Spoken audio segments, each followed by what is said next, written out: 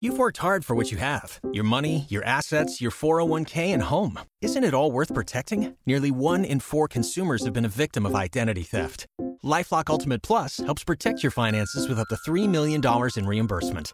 LifeLock alerts you to identity threats you might miss. And if your identity is stolen, your dedicated U.S.-based restoration specialist will work to fix it. Let LifeLock help protect what you've worked so hard for. Save 25% off your first year on LifeLock Ultimate Plus at LifeLock.com/aware.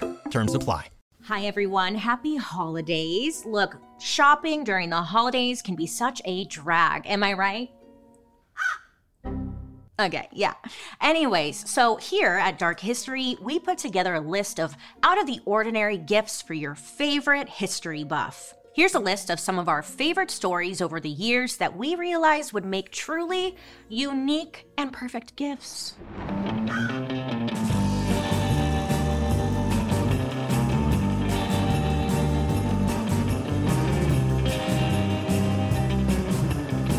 So first up, for that ugly friend who loves a classic makeup look, may I suggest red lipstick, In the early 1900s, women, look, they had it pretty rough, okay? Women couldn't do anything. Couldn't smile, you couldn't smoke, you couldn't wear pants, you couldn't use vibrators, you know? And also, they didn't have the right to vote. Yeah, laundry list of things we couldn't do. And that whole no voting part created something called the suffrage movement. The suffrage movement between 1910 to 1920 was all about women fighting for the right to vote. So these women were known for some pretty hardcore, protest methods to get their point across. I mean, everything from hunger strikes to chaining themselves to railings to smashing windows. I mean, all in the name of equality for women. So the suffragettes decided, in the name of feminism, to take makeup back and claim it as their own. Yeah! I feel passionate about lipstick. They started wearing red lipstick as a symbol of their resistance. Now, when women wore red lipstick, it was seen as a form of protest. So the next time you put on a red lipstick, remember, you're doing it for the rights of women. Or maybe you're just trying to get laid. Either way, good for you. After that, 50 million women across America started wearing red lipstick. I mean, it wasn't just about women's votes either. I think they just liked it. By the 1920s, red lipstick had become a big part of the flapper fashion. You know flapper fashion, those cute headbands, they had the frills, the eyebrows. Oh, love the eyebrows. So women, they wanted to shock older people who didn't believe in wearing makeup. Now, to them, it wasn't about beauty. It was about rebellion and reclaiming something that was kind of considered forbidden. And honestly, I love that. It's kind of punk rock. Hell yeah, girls. So at the time, there were also just a lot of technological advances and there were factories going up.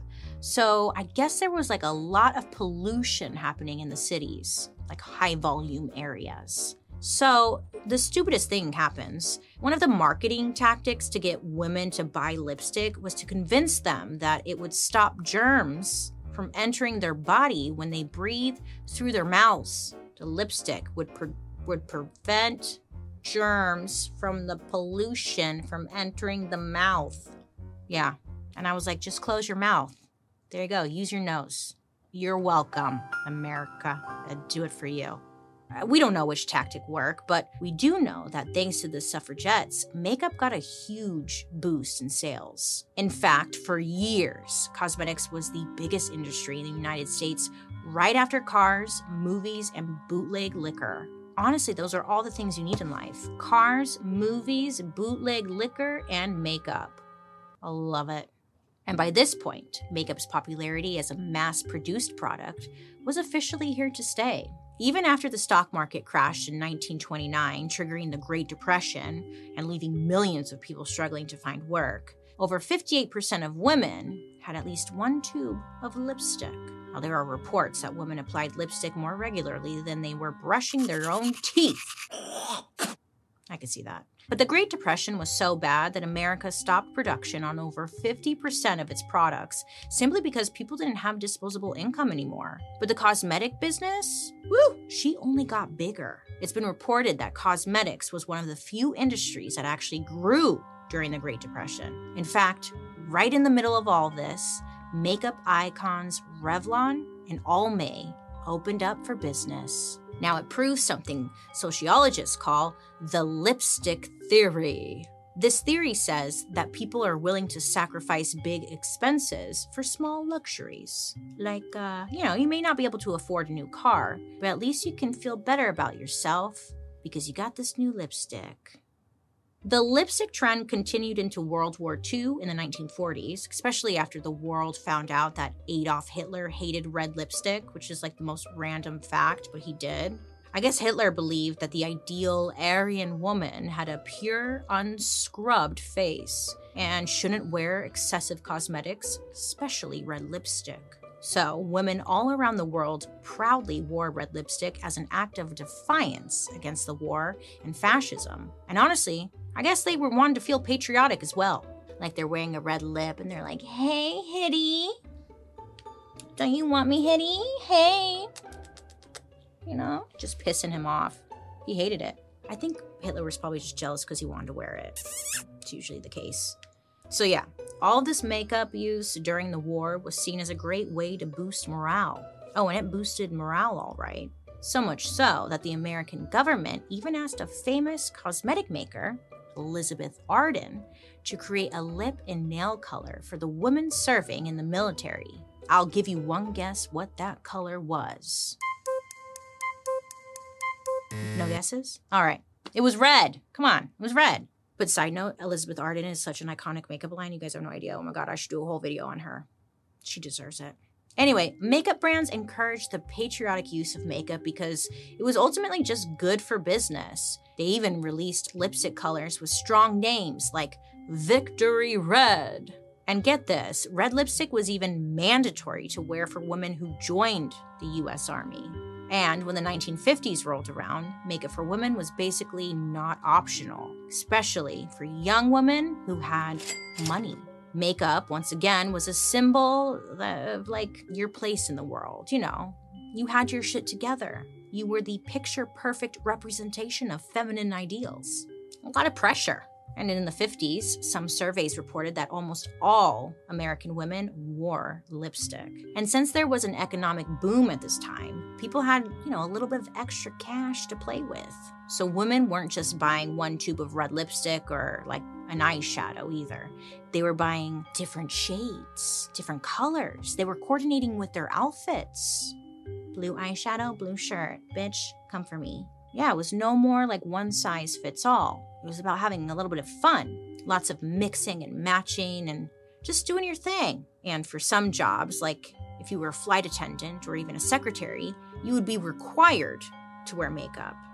It was just enforcing gender roles within the workplace. Women wore lipstick and did the typing, and men wore suits and cheated on their wives. Don't you love an extra $100 in your pocket? Have a TurboTax expert file your taxes for you by March 31st to get $100 back instantly. Because no matter what moves you made last year, TurboTax makes them count. That means getting $100 back and 100% accurate taxes, only from Intuit TurboTax. Must file by 3/31. Credit only applicable to federal filing fees with TurboTax full service. Offer can be modified or terminated at any time. Maybe you have a friend or family member who doesn't give a shit about cows, or maybe they love getting their names misspelled on cups. May I suggest to you, you pick up a Starbucks gift card. But don't go over $5 because, you don't like them that much, do you? No. We are now in a new era of coffee where consumers have gotten a little more curious about what exactly is in their coffee. I'm talking about the actual ingredients. Right? Isn't it just coffee? Isn't that the ingredient? No. I know. Coffee, dairy, sugar. Those are the foundations of most coffee drinks. Pretty simple, straightforward. What could possibly be scandalous about that? Have you heard of a little something called recombinant bovine growth hormone? AKA RBGH? I've seen it, but I was like, no, what the hell's that?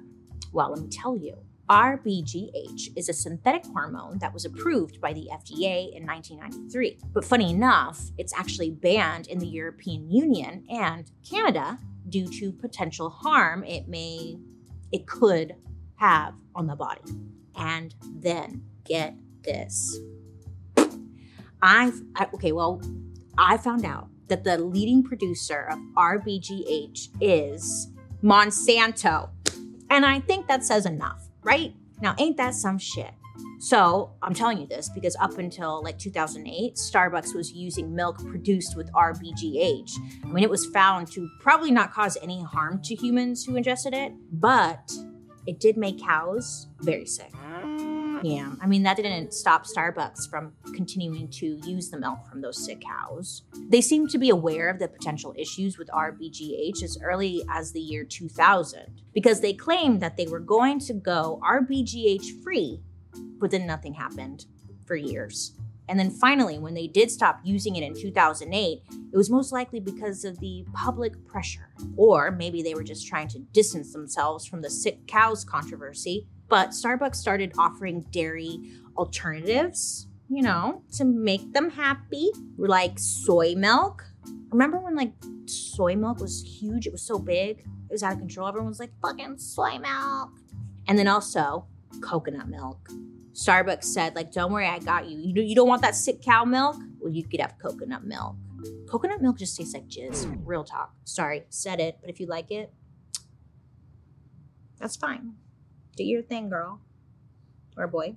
And you don't have to drink regular cow milk. You got options now. But honestly, like the alternative milks, they really aren't like any better. Most of them are just sugar water. And that's why I like them.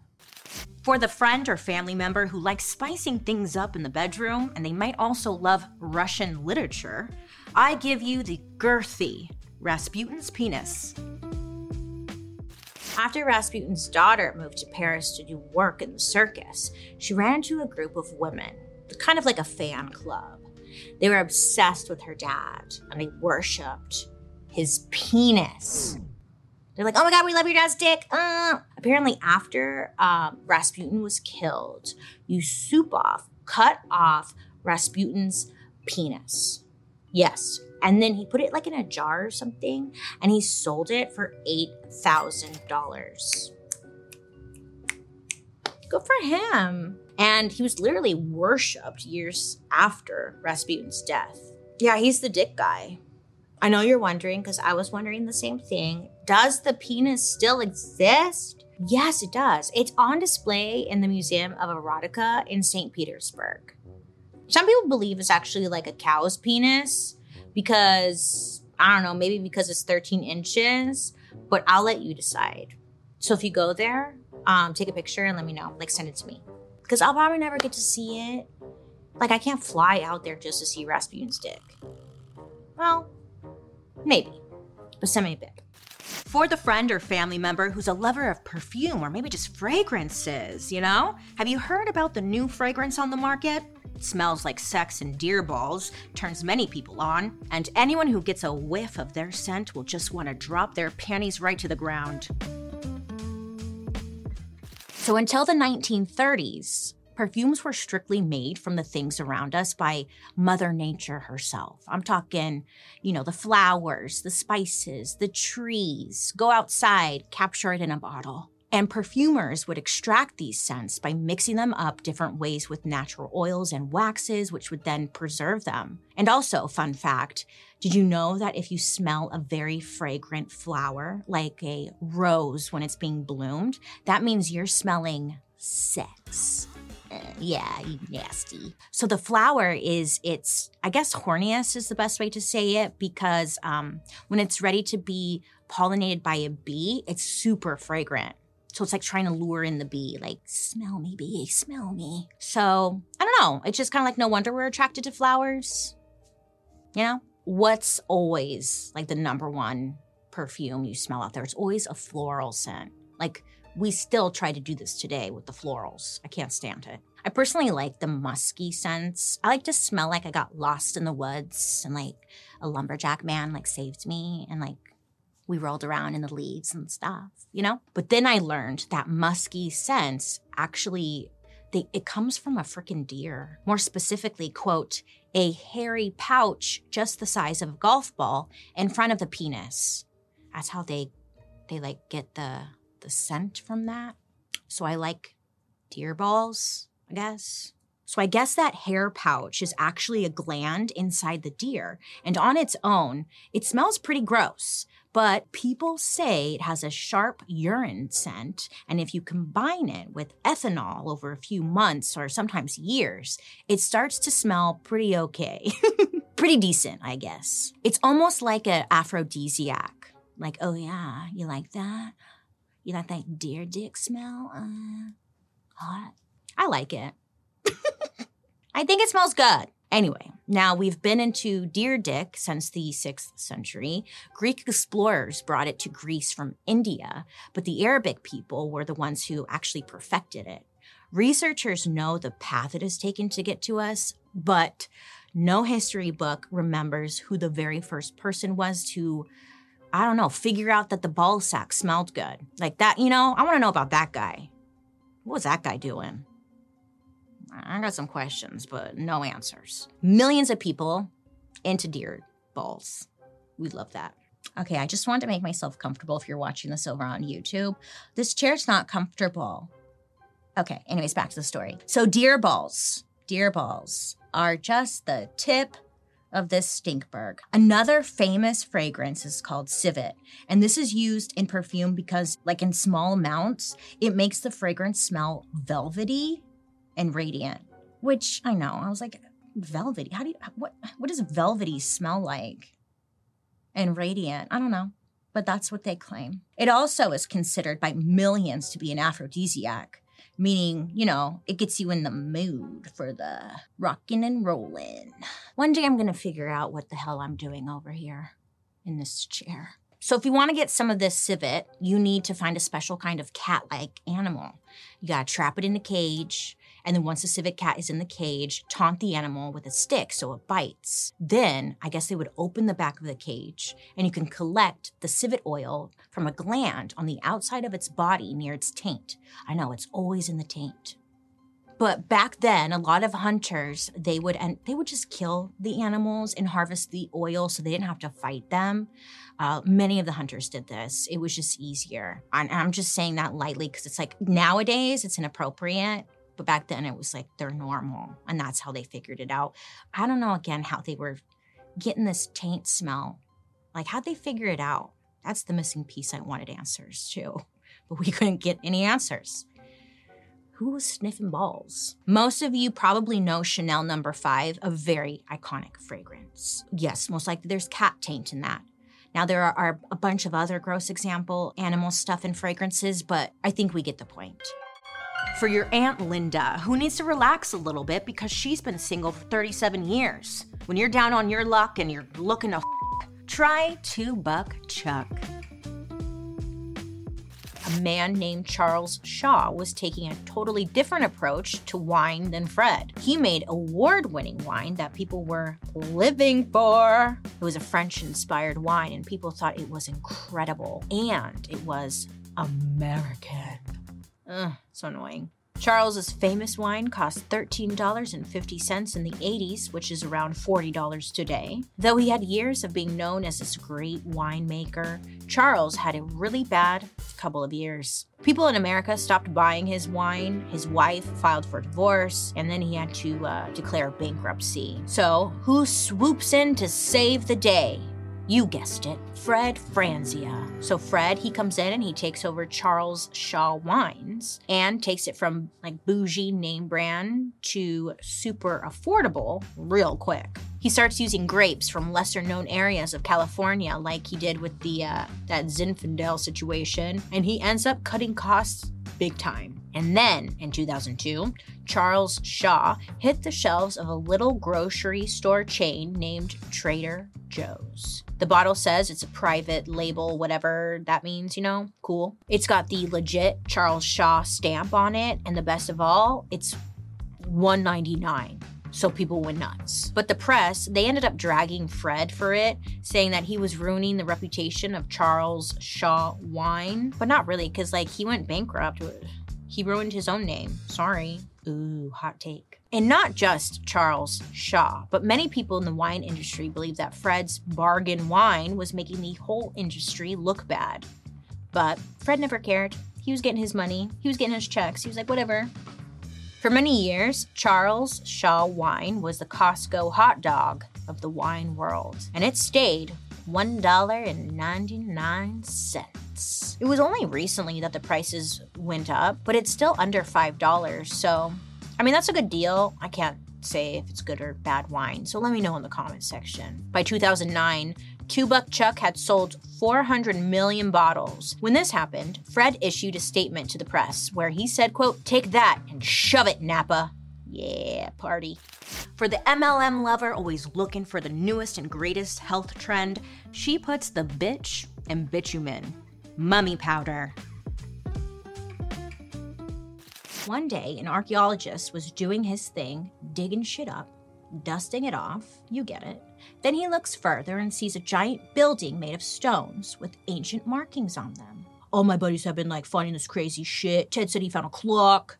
And I can't let Ted be the coolest in the group, I gotta get out there and see what I can find. But he's not familiar with this specific area and pyramid, so he calls for some help. They had already hired a local guide to help on the expedition, but now he needed to ask for a little more help. So he's like, "Hey man, I'll give you a crisp, clean $20 bill if you show me around that pyramid." And the guide is like, "No way, man. No, I'm supposed to protect this pyramid, get lost." And the other guy's like, "Please, it's for education. Please, what about $40? Eventually, the guide caves in and agrees, and when he opens up the heavy stone door, inside is one of the most incredible things anyone has ever laid eyes on. First of all, the space is huge inside. Not only that, it's super tall, wide, and seems to be going on forever. He finds out that this is a place where tons of bodies have been buried for thousands of years. This guy's like, "Damn, this is some next level shit." So this guy isn't used to it because he's used to burying bodies underground. Tombs, new concept, a little different. He approaches a coffin and out of his own curiosity opens it up. And he struck gold because it's a mummy, baby. In addition to finding the mummies themselves, the researchers found out a lot about the mummification process. So as this is happening, the Egyptian language is being translated and people started to pick up on something. They're looking at the mummies, they see this tar, they see the steps, and they have a light bulb moment. Wait a second, this looks like bitumen. It smells like bitumen. It must be bitumen. I mentioned bitumen a little bit earlier, but let's break it down more here to explain why this is such a great find. Back in the day, especially in the 16th century, medicine wasn't ideal. It was still very experimental. They were drilling holes in people's heads for epilepsy. They were doing bloodletting and putting leeches on people. It's just a wild time. And there was one thing that medicine considered the cure-all: bitumen. Doctors would give out bitumen for everything. And I mean everything. If you had a toothache, bitumen. Skin disease, bitumen. Fevers, leprosy, gout, brain aneurysms. Stubbed your big toe, bitumen. And that's just to name a few. It's just fun to say. Bitumen? Bitch, you men? Bitumen? Bitch, you men? Bitch, you men? So everyone's really wanting this stuff, and it's actually very rare and hard to find. So people are thinking, well, when they go into this tomb, they're like, "Oh my God, we found bitumen. Baby, we're about to make a lot of money." Okay, so they're like, we see the bitumen in this tomb, but how are we going to get it from the mummies and take it back home to ingest it? Because I do have a stomach ache, so I need to take some bitumen right now, but how am I gonna do that? Because it's on this mummy, Okay, so this sounds really creepy and uncomfortable, but look, that's history, right? So these people, they would end up stealing these mummies. They would take them back home, they would unwrap them, and then they would crush the mummy down into powder, and then would ingest it for health benefits. Basically the same reason people drink bone broth today. So they crushed it up and got the bitumen, but they got all the other bits and pieces of the mummy as well. I'm talking the bones, the skin, the muscle, all of it. And yes, all of that was powdered down and people were eating it. So all of this is going on, and this ends up getting the attention of the King of England, who then decides to step in. King Charles II. So King Charles had a doctor named Nicholas Lefebvre, I think. But anyways, Nicholas, he was a bit of a unique character. For example, one of his favorite remedies for a headache was to grind up a human skull into powder. Yes, human hopefully dead. Mix it with a little bit of cocoa or chocolate. So it's kind of like they're making their own little cocoa powder with head. So, I don't know. So this doctor is introduced to this new innovative, shall we say, alternative medicine called mummy powder. And you already know, if he was into skull and his hot cocoa, he was going to get in on this mummy powder craze. It was right up his alley. So the king's doctor, again, was like a very influential guy. So once he gives mummy powder its stamp of approval, oh, everybody now wants to get their hands on this powder. I mean, if the king was eating it, using it for whatever, we should too, right? Everyone's like, I saw King Charles drinking skulls and mummy powder, so I got skulls and mummy powder too. So the doctor is telling people like, hey, you don't need to just be eating mummy powder, but you need to be getting it from the right kind of mummy. But what qualified as the right kind of mummy? He said that the ideal mummy would be from Egypt or Libya. And on top of that, the way the person died made a big difference in terms of quality. A quicker death would produce a better powder. That's right, according to this doctor, the best mummies were young, healthy people who had died quick, sudden deaths. Ideally, suffocation would be a great one, or if they got hit by a cart, ideal. If the person had been healthy right before they died, and if they were mummified the right way, their spirit was perfectly preserved. And according to the doctor, the youth and the strength of the perfect mummy would be absorbed by the person who ate it. So eating the body of a young, healthy mummy was like eating organic chicken. It was just better for you. But King Charles and his doctor weren't the only influential people into this stuff. Like most weird trends and diets, the mummy powder fad started as something with the rich and powerful. I'm imagining it being like a very expensive goop product. You know, someone like Gwyneth Paltrow would have been all about. She's like, steam your vag, then snort some mummy powder. One huge fan of mummy powder was Leonardo da Vinci. He said, quote, "We preserve our life with the death of others. In a dead thing, life remains, which, when it is reunited with the stomach of the living, regains sensitive and intellectual life," end quote. Is anyone checking up on these Ninja Turtles? They seem to be all throughout history just making some wild shots, right? Like, they're always around.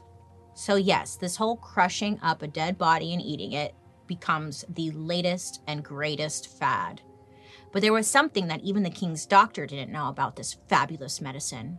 The street name for mummy powder was actually mumia, which is a translation from the Arabic word resin. Oh, that all goes back to that tar-like substance from the mummification process that all these people believed was actually bitumen. So one archaeologist is poking around a tomb. On the walls is some writing in Arabic. Now, one guy who can read it is like, hey, I think that says mumia. It says mumia right here, you guys. Should we just call them mummies? And a second archaeologist might have said, like, hold up, mumia, as in like the ancient word for bitumen? And then another guy is like, you guys are all crazy, but this is gonna make us rich. I guess there was a translation error. That's unfortunate. Years later, in 1597, John Gerard, a well-known herbalist and author at the time, took a look at mumia, and he was like, LOL, wait a second. I know bitumen, this is not bitumen. So he went back through all of the information he could find to figure it out. It turns out he was onto something. The tar used on mummies was not bitumen, but a similar substance known as piss asphalt. I'm not kidding. It's literally called piss asphalt. Piss asphalt. Yeah, we could just sit and talk about this all damn day. Piss asphalt? Piss asphalt. I was like, are you sure that's how you pronounce it? Piss asphalt. I don't know, you guys. What is up? I don't know. This world is just weird. So you're probably thinking piss asphalt is probably when someone pisses on asphalt, right? Because that's what I thought. Piss asphalt. That makes sense. It's not that. It's not pissing on asphalts, I learned. It's actually just a tar-like substance that does nothing good for you. I know, how boring. With that name? Come on. Weirdly, no one really cared. You would assume when people found out that they were eating dead bodies with no actual benefits, instead eating pure tar, that maybe they would stop. But oh no, the ball was rolling down the hill already and all the cool kids were doing it. It's trendy. People think it's healing. It's not like they were calling it human dust. It has a cool name, Mumia. Mumia felt cool. It didn't have a negative connotation. So the Europeans were still going ham for Mumia. Mummy pieces or powder could still be found in shops all over Europe. Nobody gave a shit if it was good for you. They were essentially like those boner pills that you could buy at 7-Eleven.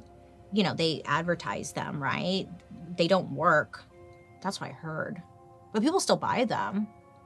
I mean, they didn't give me a boner. Did they work for you, Paul?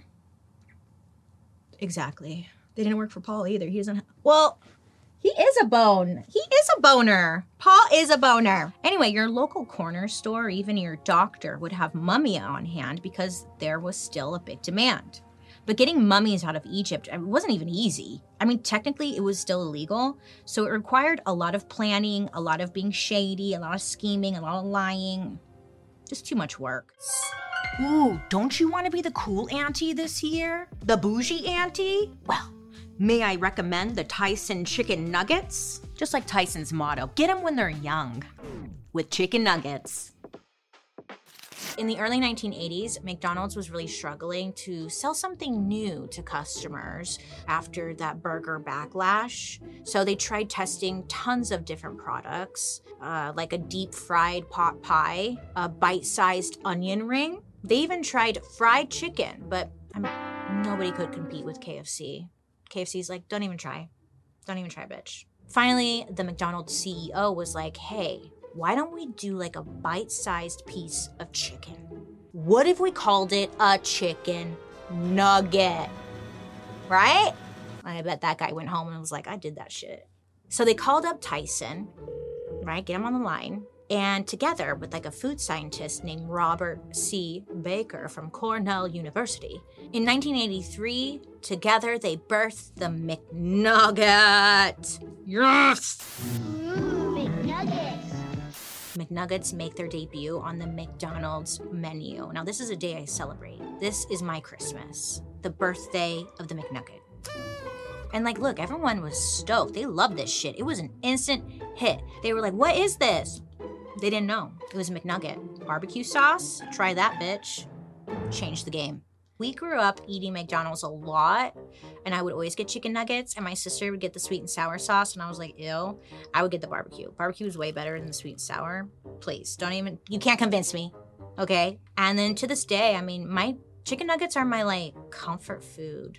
Don't come for me, I'm sorry, but I do like a 10-piece. What are you gonna do about it? Okay, I know. Great. Okay, so anyways, McNuggets, a damn hit. They are banging, popping, living, laughing, loving. Yep. McDonald's, they were literally running out of chicken daily. Can you imagine? The news was doing reports on like how people would wait in long lines just to get their hands on a McNugget. And Tyson was becoming the go-to chicken company when it came to fast food. Does your dog have flat-ass titties? Are you like, come here, Jack, come here, and like his titties aren't flopping? Well, guess what? You can change that by getting breast implants for the small dog in your life. Next time you go for a walk, everyone will be asking for her to run. They'll be asking, who is that bitch? You know, titties bouncing.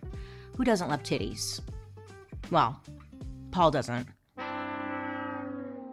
The era of the pinup girl pops off. Pinup girls were like posters of sexy Hollywood actresses that soldiers from World War II would hang up on their walls and just like drool over. And all of these posters featured sexy ladies with a large chest, maybe. I don't know. And this carrying through to when Playboy magazine first hit shelves everywhere in 1953. Women with curves and shapes were now like the envy of women nationwide. Curves and round boobies are being embraced. And more women wanted to embrace it too. I mean, padded bras were just not cutting it anymore, and women wanted the real thing, but not. Like, how can I get the real thing, but like not? And science wasn't quite ready to supply that demand. That is, until a couple of doctors in Texas, of course, Texas, with the help of a major corporation and a dog with boobs come into play.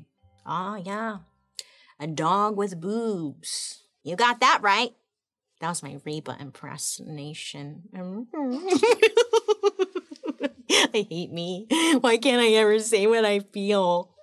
Okay, now we're in the year 1961. And down in the Lone Star State, 2 doctors are about to prove that everything is, in fact, bigger in Texas. They really went off. Dr. Thomas Cronin, a plastic surgeon, was at like a conference in New Orleans. And while he's there learning about all the new improvements happening in the world of plastic surgery, that's when he comes across a company named Dow Corning Corporation. Do you know the Dow Corporation? Yeah, those goons. It's them.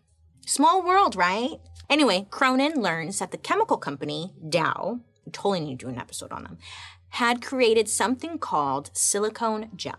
And the company proudly claimed that not only could it be used to make an artificial body part, but it also did not react with the body. Translation, it was safe to put inside a person. Yay! Yay. A chemical company making a safe substance in the 60s? Sure. Okay. All right. Anyways, as the story goes, Dr. Frank Giro, Cronin's business partner, stopped by a blood bank in Texas. When he walked inside, Giro was surprised because he found blood being stored in plastic IV bags. I know, now, this is normal to us. Okay, listen, we're like, yeah, and?